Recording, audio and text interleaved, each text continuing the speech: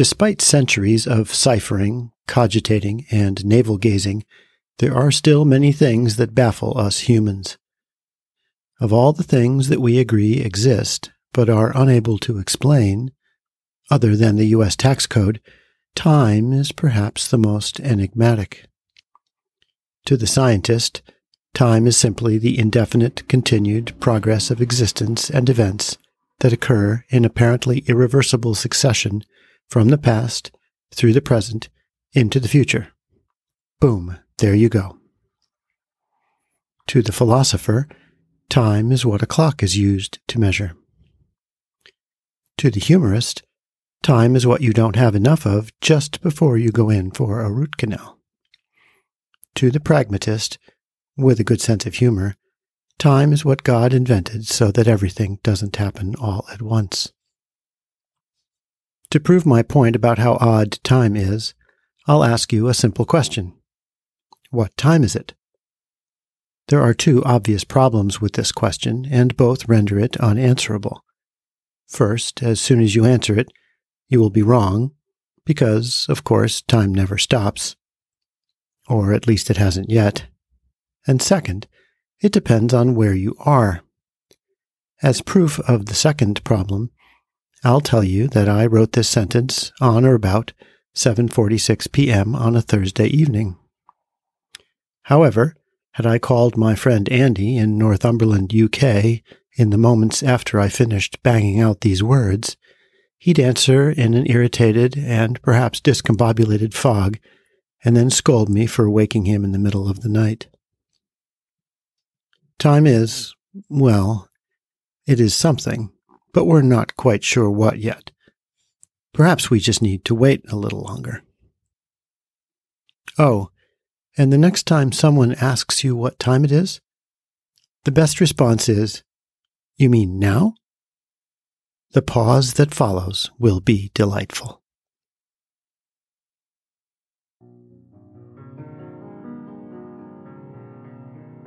Hi there, I'm Peter Lewis, father, grandfather, writer, storyteller. You're listening to The Dad Story Project, a podcast dedicated to two simple themes: that we find the most fulfillment in the ordinary events of every day, and that the currency of childhood is time. Our children and grandchildren don't want more stuff. They just want us. Today's story is about time and its relentless march ahead of us. It is about my dad and a journey we took together decades ago. It's about what happened then, what happened before then, and what happened after then. It's titled, "The River Always Flows Away."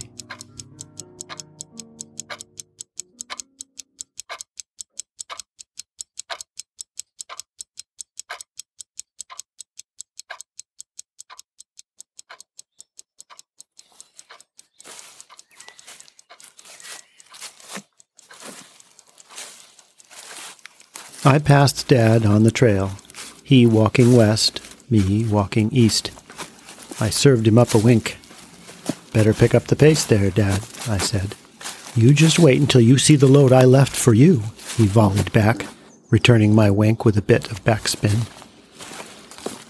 This was day 2 of a 75-mile canoe trip deep into the core of the Adirondack Mountains, and a rainy September night had given way to the sun, and the sun rose through the heavy mist and colored our world in brilliant oranges and reds.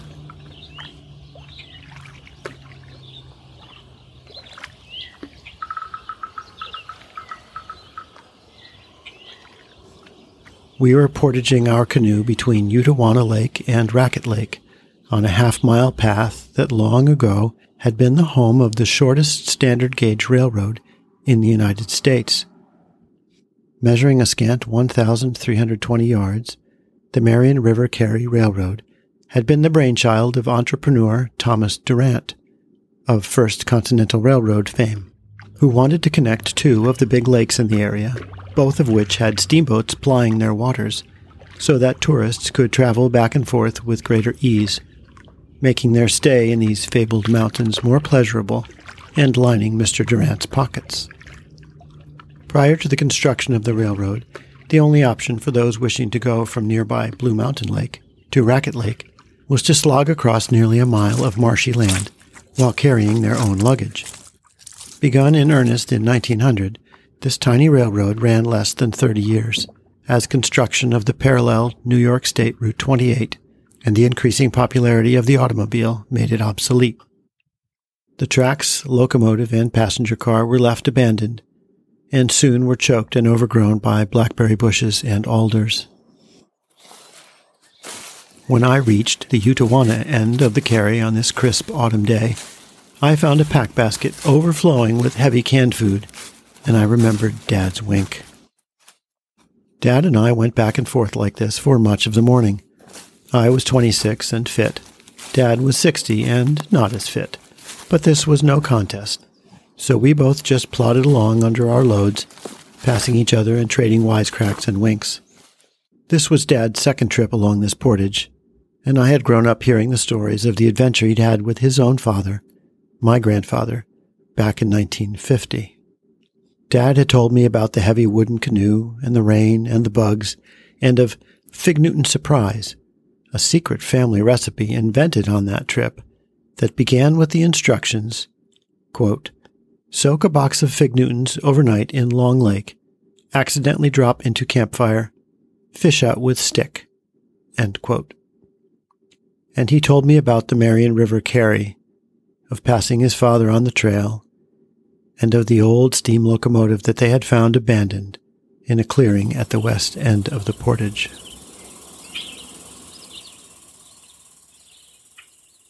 "Oh, Pete," he always said, "it was the best trip ever." As the morning wore on, Dad and I wore down. Each load bore deeper into our shoulders, and our feet grew sore, and the deer flies were ferocious. The teasing gently fell away, and the winks became half-hearted. When I passed Dad on the final lap, he didn't even look up. We had left the canoe for last, and it was my turn, so I flipped it over, heaved it up, positioned the center thwart across my aching shoulders, tipped the bow down, gained my balance, and set off. Despite the long morning and the heavy loads, I was determined to make the entire carry in one shot, so I gritted my teeth and fought back every thought of resting.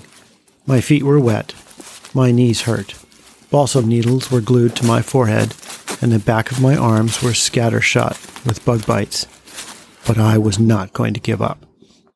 When I reached the Marion River, which would carry us in time for 2 winding miles down to Racket Lake, I jammed the bow of the canoe in the high fork of a red maple tree and dropped the stern onto the soft ground, leaving it perfectly balanced at a 45-degree angle, and stepped out from under the load.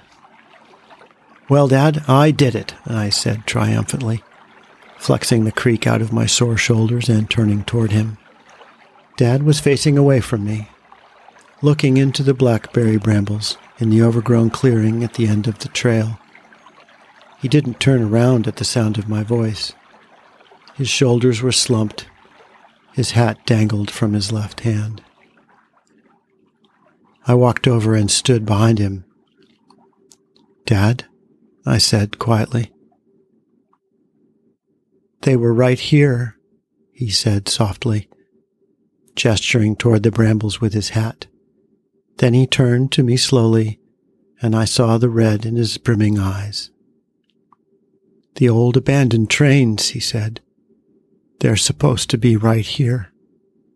Then he took a step and just fell into my arms. Dad smelled of wet wool and campfire smoke and citronella. His 2-day beard scratched against my cheek.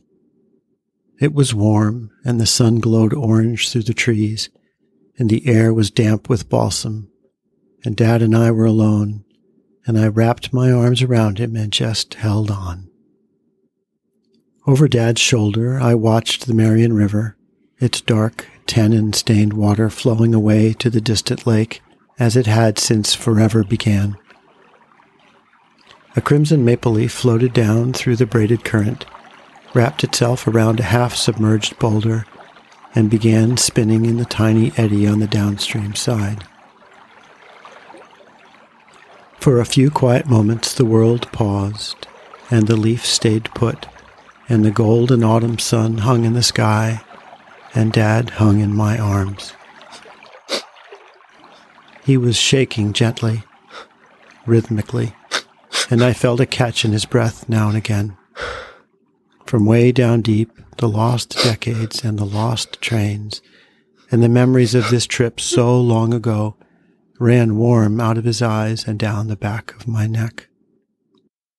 "I wish my father was here," he whispered. The maple leaf broke loose, and the current carried it slowly out of sight.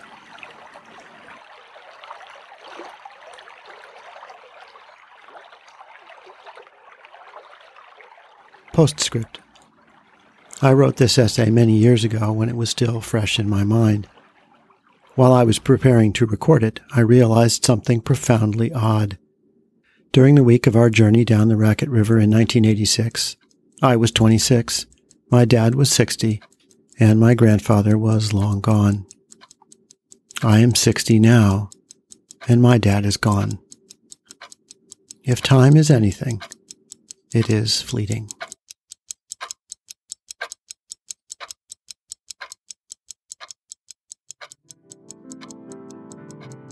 Thank you for listening to this episode of the Dad Story Project podcast.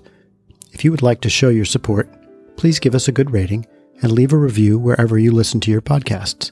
To learn more about the Dad Story Project, download stories, and find out how you may be able to participate, please visit thedadstoryproject.com.